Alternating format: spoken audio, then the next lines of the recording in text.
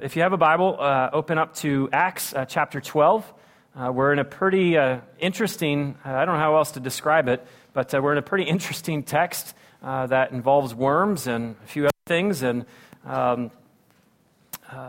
as I really was spending time with this text, kind of thinking about it, one of the things I just wanted to encourage you with is, especially if you're newer to the community, we talk about all of Scripture here. We're not that group that just kind of picks and chooses like the really fun things to talk about, then avoids the harder things to talk about.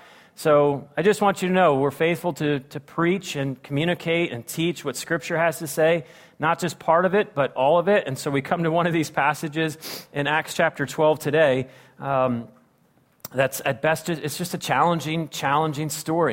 And I'm certainly not going to be able to answer every question that emerges from a text like this, but the one question that I really wanted to raise and ask this morning and spend some time answering is the question of what might it look like for you and for me, what would it look like to glorify God in all things, at all times, in all places?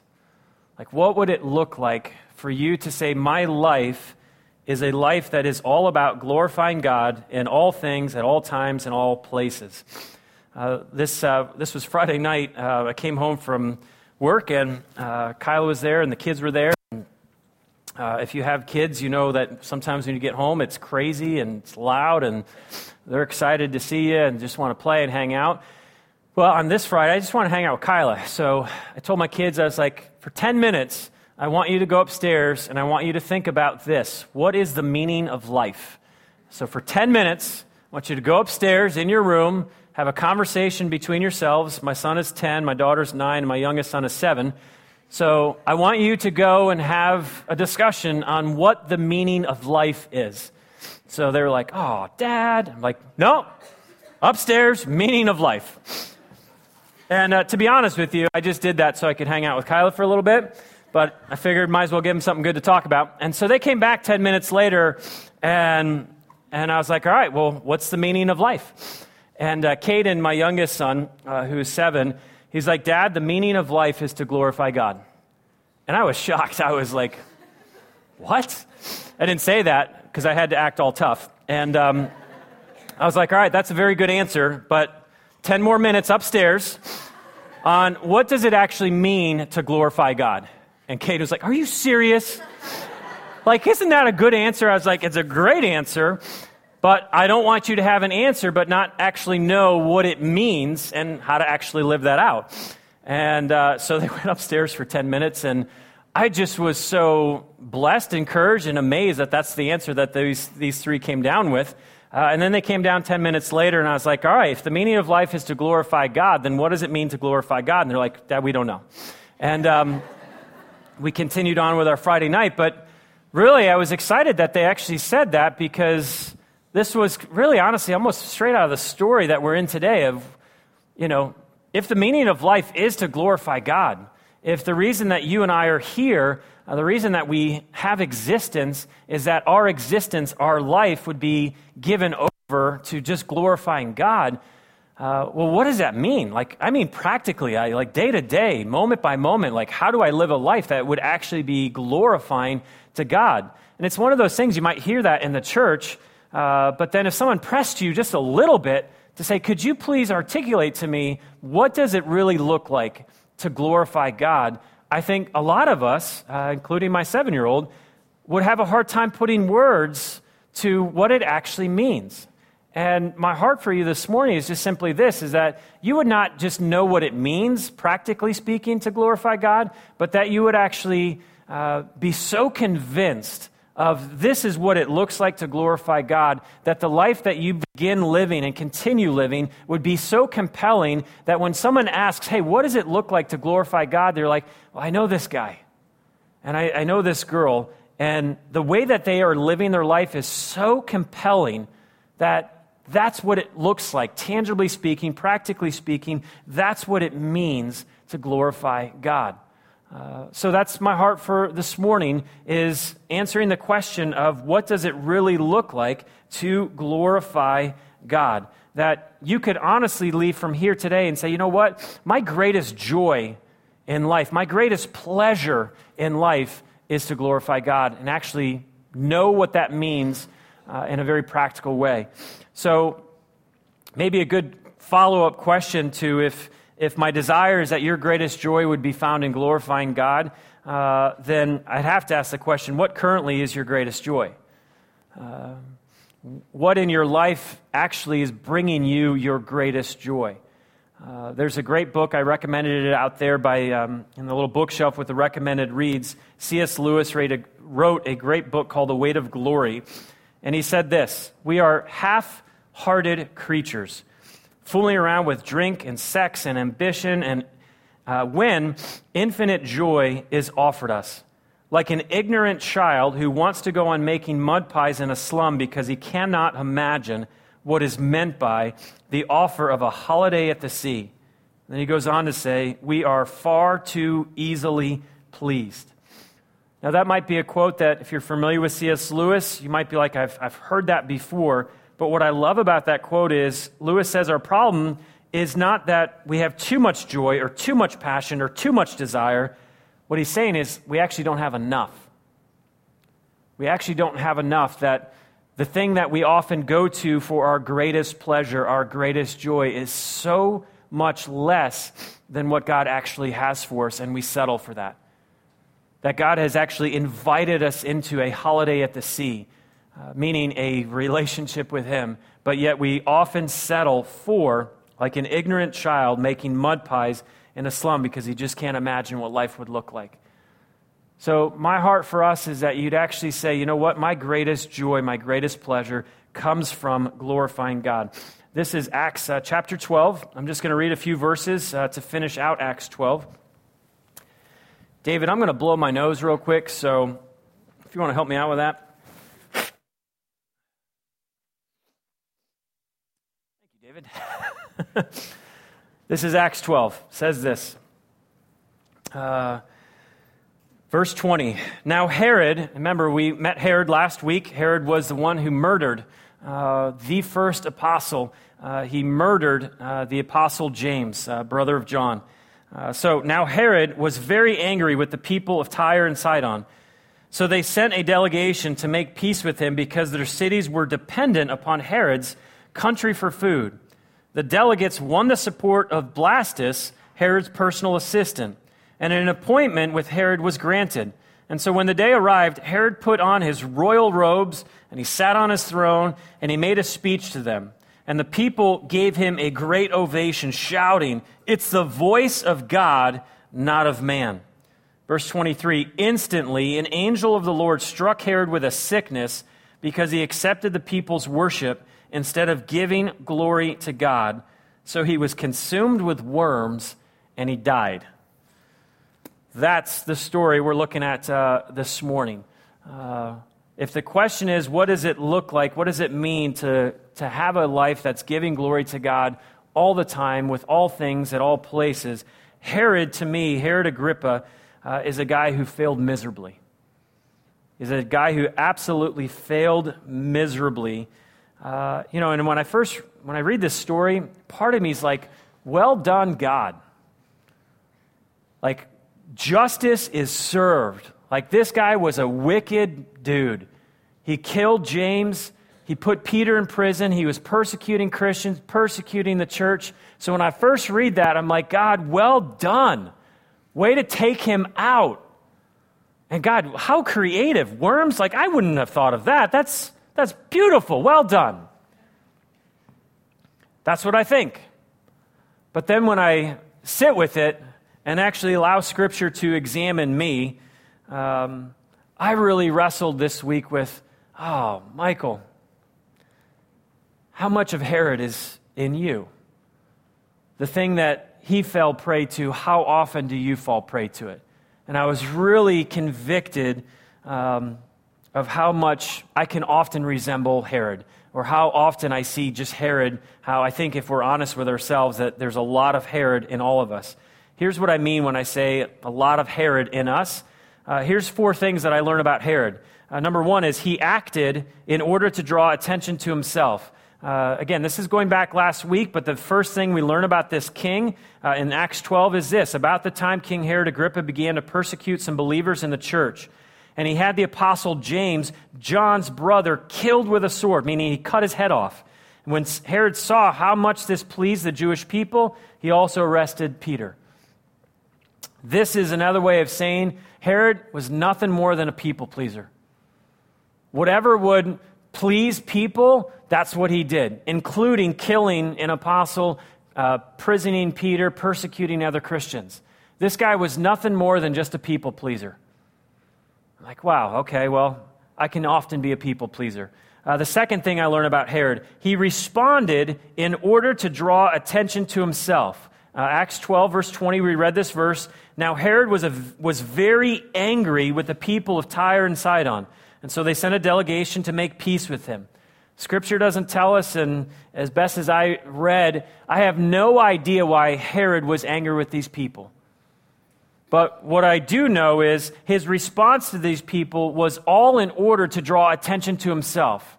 Because these people are dependent upon Herod for provision of food. Because if Herod gets mad, if he gets angry, then he will stop sending food to these people and they will die of starvation. There will be a famine in the land.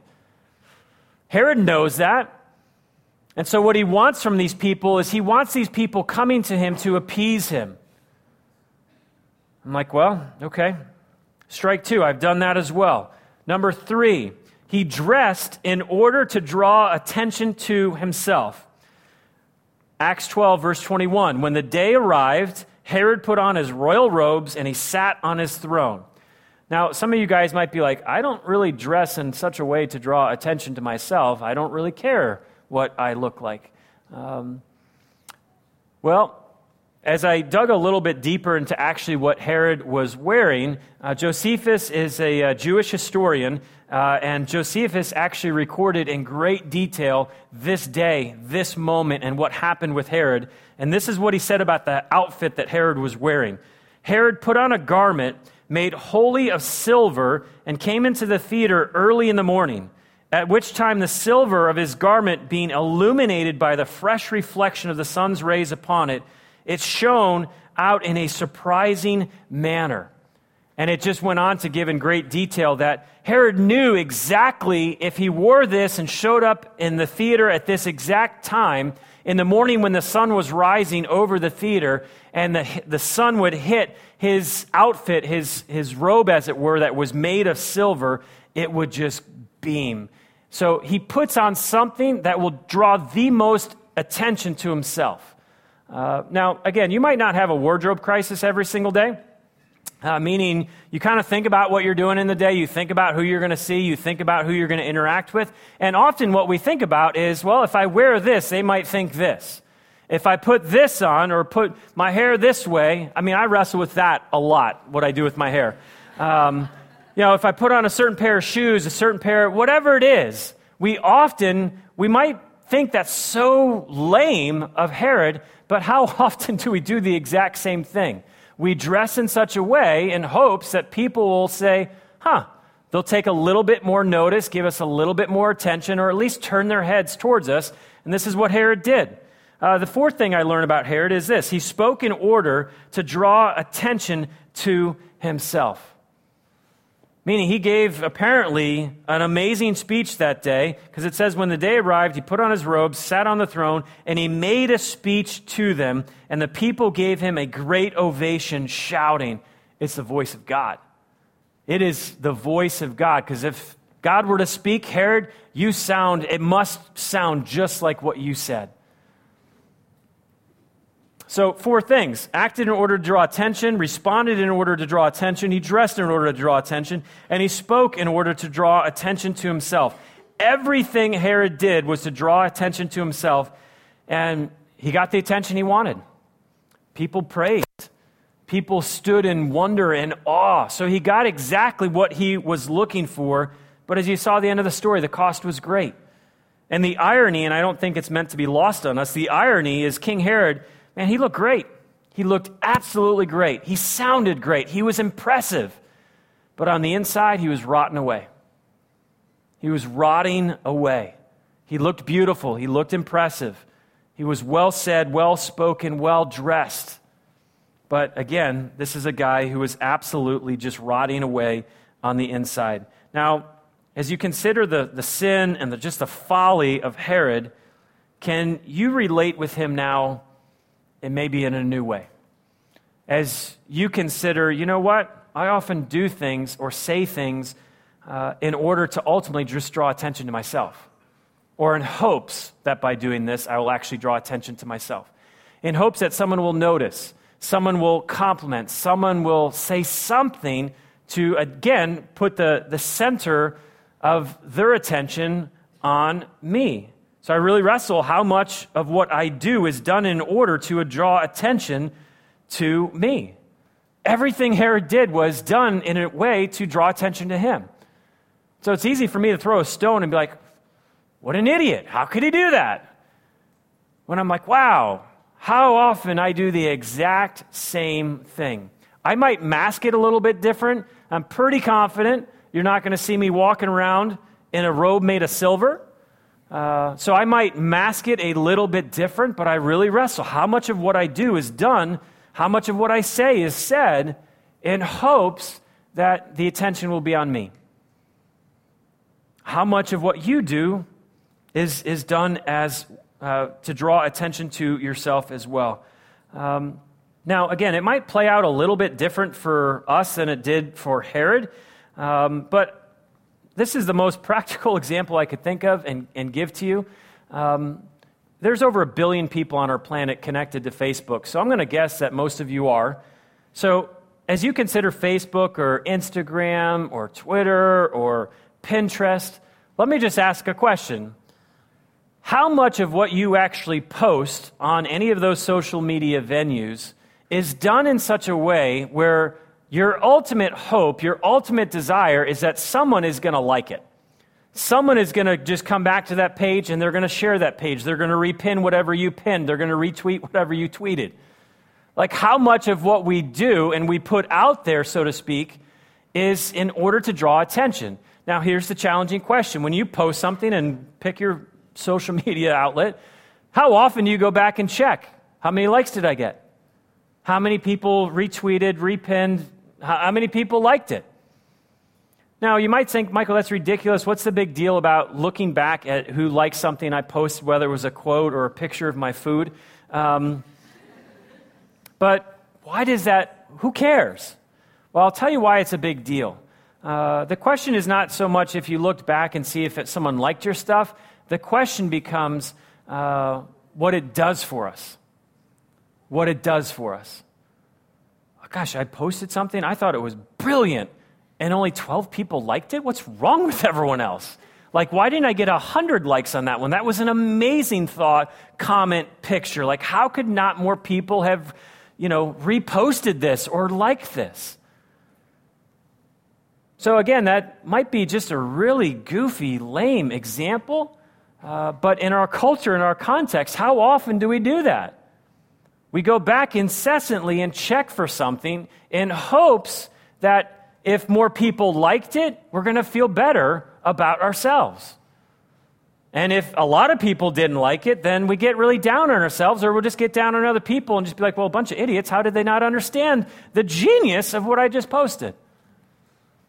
Again, my heart was convicted pretty heavy this week of how much I actually see of Herod and how much of what I do. What rotted Herod's heart is the very thing that often rots our heart: the desire to be noticed, the desire to be valued, the desire to be praised, the desire to be honored, the desire to be recognized. I've been preaching now since 2007, like full-time. I started preaching in 1998, but I mean full-time, like every Sunday for the last, whatever that is, 6-7 years. And I remember the very first few years of preaching, it was just a miserable, miserable experience. I could not stand Sunday afternoons because, and I'll just be honest with you, if I didn't get people coming up to me on Sunday morning, or at the time we were meeting in the evening, and again, I didn't say this, but what I really wanted more than anything was people to come up to me and be like, Michael, my life is forever changed.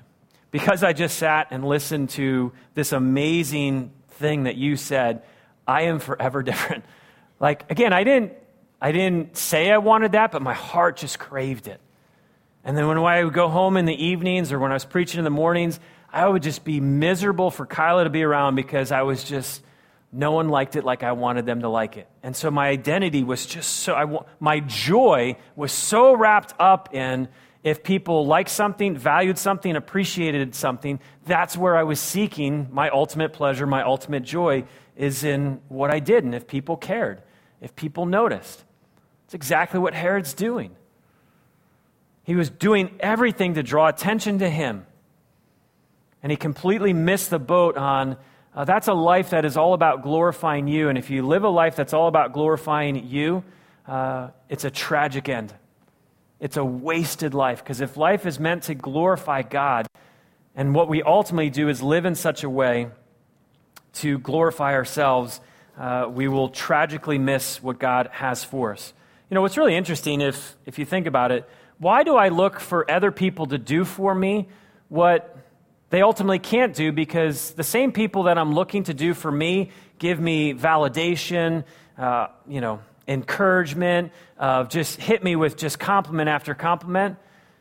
If I'm doing that, and I'm pretty confident most people do that, how is it possible that the people I'm looking to do for me, and they're looking to do the same thing, it doesn't work? It just doesn't work. If we're all just walking around hoping that someone is going to notice and value so we can feel better about ourselves, we're just looking ultimately in the wrong place. Now, I'm not a psychologist, but I did do psychology in undergraduate, so I can say that I don't think I looked in the psychology books to see if this was actually, if anyone's come up with this diagnosis, so you can write it down, and if it gets famous, you can give me credit. Totally kidding. That was meant to be funny, so we'll just move on from that comment. If I was to diagnose Herod, I would give him the diagnosis of NEPD. That's what I would say. Herod, you got a wicked case of NEPD. And Herod would say, well, all right, Mike, what the heck is NEPD? And I would say, Herod, you suffer from a narcissistic entitlement personality disorder. Now, I'm not sure if that's an actual real condition, but as I wrestle with what rotted the heart of Herod, what I see more than anything is in this man, what I see more than anything is entitlement. He was dying from the inside from this thing just called this narcissistic, obsessed with self and obsessed with this entitlement that he deserved everything. Now, let me ask the question of, I'm sure entitlement is not new to you, but what is entitlement? And so we flip to Webster's. They are helpful. Entitlement, according to Webster, says this. It's a condition of having a right to have, to do, or get something. It's the feeling or belief that you deserve to be given something, such as a special privilege. Now, I'm pretty confident that Herod was an entitled dude. And maybe he just thought he was entitled because of his position, that because of his title, his role, his position, that people should bow down and worship him. People should appreciate him, should value him, should notice him, should recognize him. But this is a guy who was suffering from a wicked case of entitlement. Now, I really wanted to kind of wrap my head around, like, this is not just like a King Herod thing, this is a cultural thing. So I turned to who I knew to be the best cultural analyst of our day, Ashton Kutcher. And Ashton Kutcher had this to say. He said, there's an entitlement that is starting to emerge that I think is unhealthy for people and unhealthy for our country. This was not too long ago, but when he was the recipient of the Teen Choice Award, he gave a pretty phenomenal acceptance speech. And if you're wondering why do I watch things like the Teen Choice Awards, it's just for moments like this. But he gave a phenomenal speech. He didn't just say, hey, I give thanks. He put his award down, and he preached for about 7 minutes. And he told, because there's all kids there, high school kids and middle school kids, and he just preached and went off on how this is such an entitled generation. And we all expect that we think we deserve something, therefore we don't work for anything. So he was later interviewed, and that's where he was quoted by, don't ask how I know all these things, on the Ellen talk show. I'm really outing myself here. On the Ellen DeGeneres show, he was interviewed by Ellen, and that's exactly what he said. And there's a lot of truth in what he said, but what he honestly missed is there's an entitlement that is starting to emerge. It actually emerged thousands of years ago. And everyone who has given themselves over to this idea of entitlement, that I have done this, therefore I deserve this, it is something that just rots us to the core and prevents us from doing what God created us to do to glorify Him. Another sociological psychologist said this, a prominent feature of our current Western culture is its growing sense of individual narcissistic entitlement. And such a sense of entitlement equips one very badly to deal not only with one's own failure, but also with somebody else's success. And it just went on to talk about people who live entitled lives are selfish, self-centered people. And if you have a community and a culture of selfish, self-centered people, it will radically reshape the dynamic of that culture. And they went on to talk about that's exactly what's happening in the culture that you and I live. So how does this feeling of being entitled actually play out? I like how Craig Groeschel, he's a pastor at Life Church TV in Oklahoma, he said this about entitlement. Entitlement is that little voice that says, I want it, and adds, and I deserve it. Entitlement provides fuel for the engine of self-justification. And I really wanted you to catch, go ahead and put the Craig Groeschel quote back up. Oh, the mouse died, okay. I really wanted you to catch, entitlement is that little voice that says, I want it, but then it adds, and I deserve it. Herod, I want it, and I deserve it. And as I've, again, really wrestled with how does this actually play out in our lives, it might sound like this. I've worked really hard. Like I've been busting my butt. I've been doing this. I've been doing this. I've been doing this and this. I deserve a little me time because I've done this. I've poured out over here. I've given over here. And by God, I deserve a little me time. Entitlement shows up in things like, I've been good recently.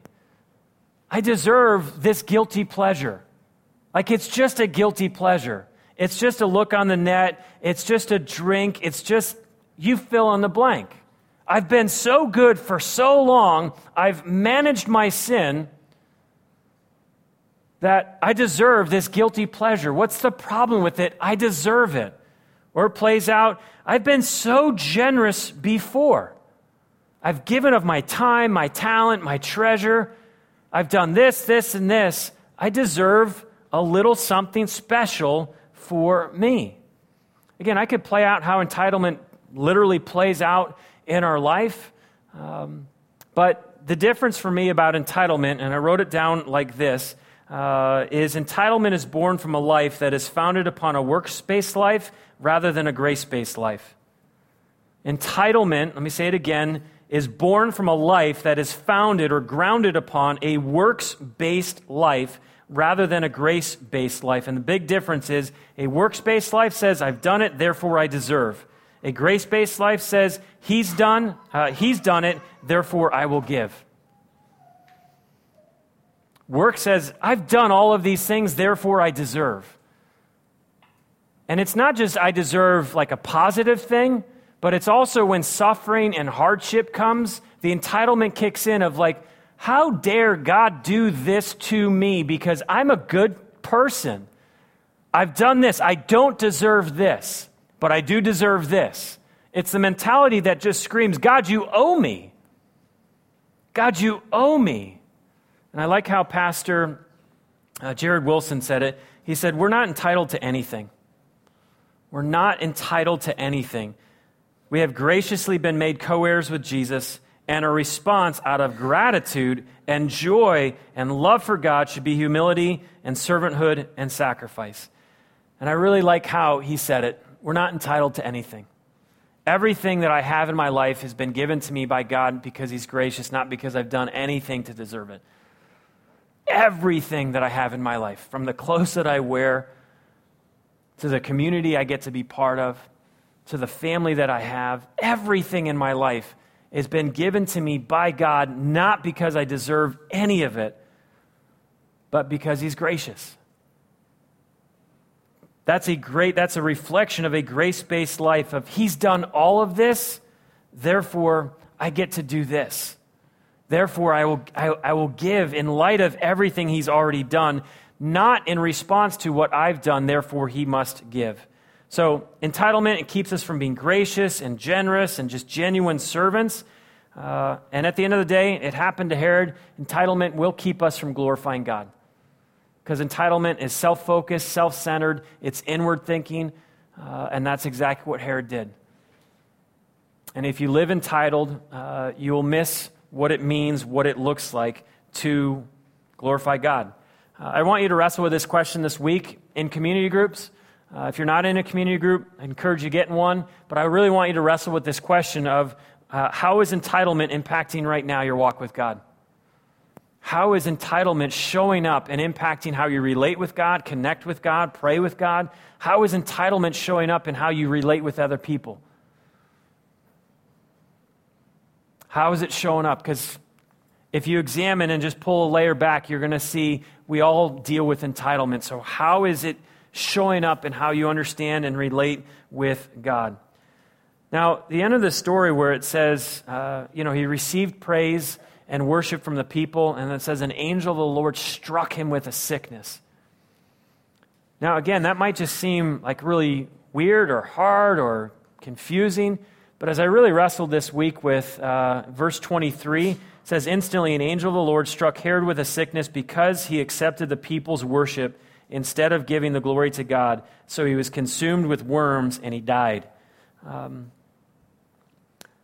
just really saw that as God's grace to Herod. And that might sound really strange. How on earth is it possible that worms from God to you is actually a demonstration of God's grace to you? It says in the text that instantly an angel of the Lord struck Herod with a sickness. It doesn't say he instantly died right there on the spot. And so again, as just reading through some church history, looking at Josephus, who was a very faithful, reliable Jewish historian, this is actually what he said about the account of Herod Agrippa. He said, a severe pain arose in his belly, striking with a most violent intensity. And when he had been quite worn out by the pain in his belly for 5 days, he departed this life, being in the 54th year of his age and in the 7th year of his reign. And again, I get that that's not necessarily in the Bible, but at least as I'm looking at church history and how history records what happened to Herod Agrippa, there was a period roughly of 5 days. And I see as just God's grace to Herod of, yes, I inflicted you with sickness, but what would have happened if Herod would have just repented? I don't know. Obviously, I'm speculating here, so I won't go too far with that. But I just see as that God is gracious. That God, even despite inflicting Herod with worms that led to his death, I just see that is gracious of God to give something to Herod that could have been used to bring Herod back to where he should have been. Not seeking glory for himself, but giving glory to the one who deserves it in God. Now, this might be a really hard, challenging question to think about and to wrestle with, and I'm okay with that. But I don't want to over-spiritualize the idea or concept of worms. But again, as I was thinking about, I have no idea, and I'll just put this in quotes, what worms God will send our way to get our attention. But I do know this. God is gracious to me. He's gracious to you to send whatever it is our way to get our attention so that we spend our lives glorifying Him. He will use good things. He will use hard things. He will use anything in between that spectrum to get us to a place where our lives are not wasted giving glory to anything or anyone other than Him. I can tell you from just lots of personal experience, God has sent a lot of proverbial worms my way to refocus my attention off of self and refocus my attention completely and absolutely on Him and Him alone. What does it look like to glorify God? Herod's not a good example. He missed it. He didn't do it. And I want to just give you 2 words. I encourage you to write these words down, because if someone were to ask me, Michael, at the end of the day, what does it really look like to glorify God? I would say this: it's enjoying God. If my life would be given over to glorifying God, then that means that I am enjoying God. I wrote it down like this: you will be most happy when you seek to glorify God by enjoying God at all times and all places. Our greatest joy will come from glorifying God, and the way we can glorify God is to actually enjoy God. So it leads us obviously to a great question of, are you enjoying God? Or is God just a burden to you? Are you enjoying God? Are you enjoying who God is and what God is doing? And again, you might be in just a fight of your life right now. The storm might be just intense, and it might be crazy. But despite the intensity of a storm or the height of a great victory, we can still enjoy God because God is unchanging. So my circumstance should not dictate whether I enjoy God, because God doesn't change. So are you enjoying God? I think a lot of people have a hard time with that concept of enjoying God, because your view of God is He's like a cosmic bookkeeper, cosmic killjoy. And He's not a bookkeeper. He's not a cosmic killjoy. He's a God that we have been invited to know, to be in relationship with, and to enjoy. Very quickly, because I'm already running way over time. How do you enjoy God? If glorifying God, the thing that would glorify God most is that you and I would enjoy God, how do I begin to enjoy God? And I'll give you 2 quick thoughts in passing. Number 1 would be this: we enjoy God when we have a growing relationship with Jesus. You cannot enjoy God outside of knowing Jesus. You cannot enjoy God outside of a growing relationship with Jesus. Because the way that we know God is through Jesus and Jesus alone. So it will be impossible for you and I to enjoy God void of Jesus, divorced from Jesus. And I'm not just talking about like you can spell Jesus. I'm not talking about like you can tell some stories to people about who Jesus, he was a baby and he grew up. I'm talking about enjoying God is actually enjoying God when we have that growing relationship with Jesus. Mark Driscoll, another pastor, said it like this, and I love this quote: Jesus gives us God. Jesus gives us God. God is our highest treasure, our greatest delight, our deepest joy, our most profound happiness is that God loves us, that God knows us, that God cares for us, that God has given Himself to us, and that we get to live for His glory. Not that we have to, but that we get to. We get to finally do the singular cause for which we were made, to glorify God. Jesus does that. So in Jesus, I get to enjoy all of those things of who God is and what God's like. The second way we can enjoy God is we enjoy God when we begin doing all that God wants us to do. When you start doing what God wants you to do, you'll actually start enjoying God. One major reason why you might not be enjoying God right now is because you're just not doing what God wants you to do. You're still doing what you want to do. Give you a great example: serving. A lot of people view service. I'm not talking about just serving the church on a Sunday morning. I'm talking about a life of service. Whether it's here on Sunday or just throughout the week. A lot of people would view serving as just a pain, a burden, a drain, and all of those things. And a lot of the reason why many people are not enjoying God or enjoying relationship with God is because God wants us to serve. God wants us to serve. I can tell you one of the ways that I enjoy God most is through serving. One of the ways that I just smile the biggest and enjoy God the most is just when I'm serving. But when I sit and I do nothing and my life reflects that, I'm generally pretty miserable.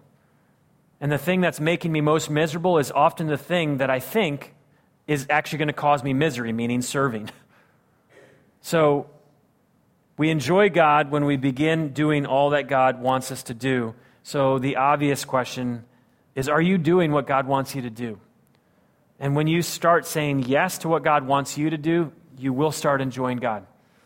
I'm not suggesting that some things that God wants us to do will be challenging, they will be difficult, and they will be hard, but I promise you there will be great joy when you start doing everything that God wants you to do all of the time, whether it's serving, whether it's giving, whatever it might be. I was so blessed when my 7-year-old kid came down and said, "Dad, the meaning of life is to glorify God." And like many, when asked, "Hey, what does that mean? What does it look like to glorify God?" It's like, "Well, I don't know." And I think that's the answer of a lot of us. What does it mean to actually glorify God? And I glorify God most when I'm enjoying God. And I enjoy God most when I'm growing with Jesus and I'm doing what God wants me to do, not what I want to do.